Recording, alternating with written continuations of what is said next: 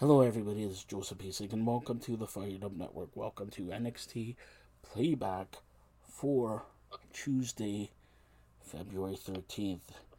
The show started off with Oro Mensah and Nomar Dar relaxing and not worried about their upcoming match. They were jumped in the locker room by their opponents Robert Stone and Von Wagner. They brawled to the ring. Lash and Jakara asked where everyone went, and they ran into Stone's sons, Cash and Carter. Nomar Dar and Oro took on Von Wagner and Robert Stone, and Nomar Dar and Oro beat Von Wagner, Robert Stone. Rich Holland made his entrance. Alicia Taylor noted that the upcoming match was a Gallus Gauntlet match. The show cuts back to Chase University, where they're up and running again.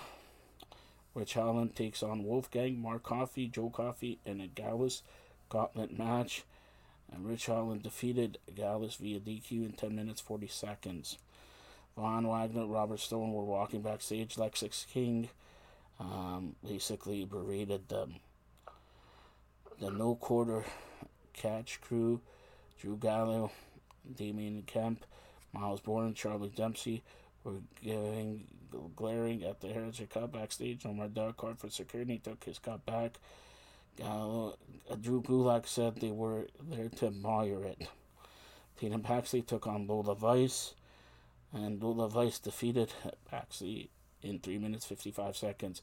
Tony D was giving advice from NXT lawyer character. Then Shotzi Blackheart confronted Laura Valkyra to confront her about her online exchange. Laura granted Shotzi a title shot for next week. Shotzi said she'll enter the Elimination Chamber as NXT Women's Champion. Jada Parker took us on Rizzo, and Parker defeated her in 4 minutes and 2 seconds. Dijak was in the investigative room watching his last match on tablet, the match where Joe Gacy appeared from underneath the ring.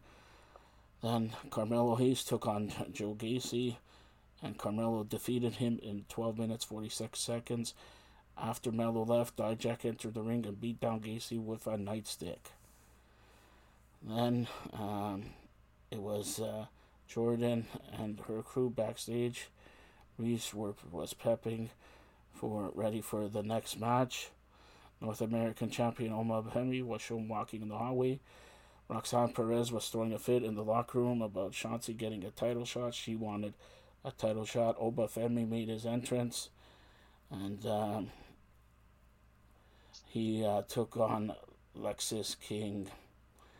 Then Hannah James took on Bernie Reese, and James won in 3 minutes and 10 seconds. Roxanne Perez confronted Ava backstage. Ava pointed out was uncalled for what she did, slapped St. Clair backstage, and next week they'll get a title shot.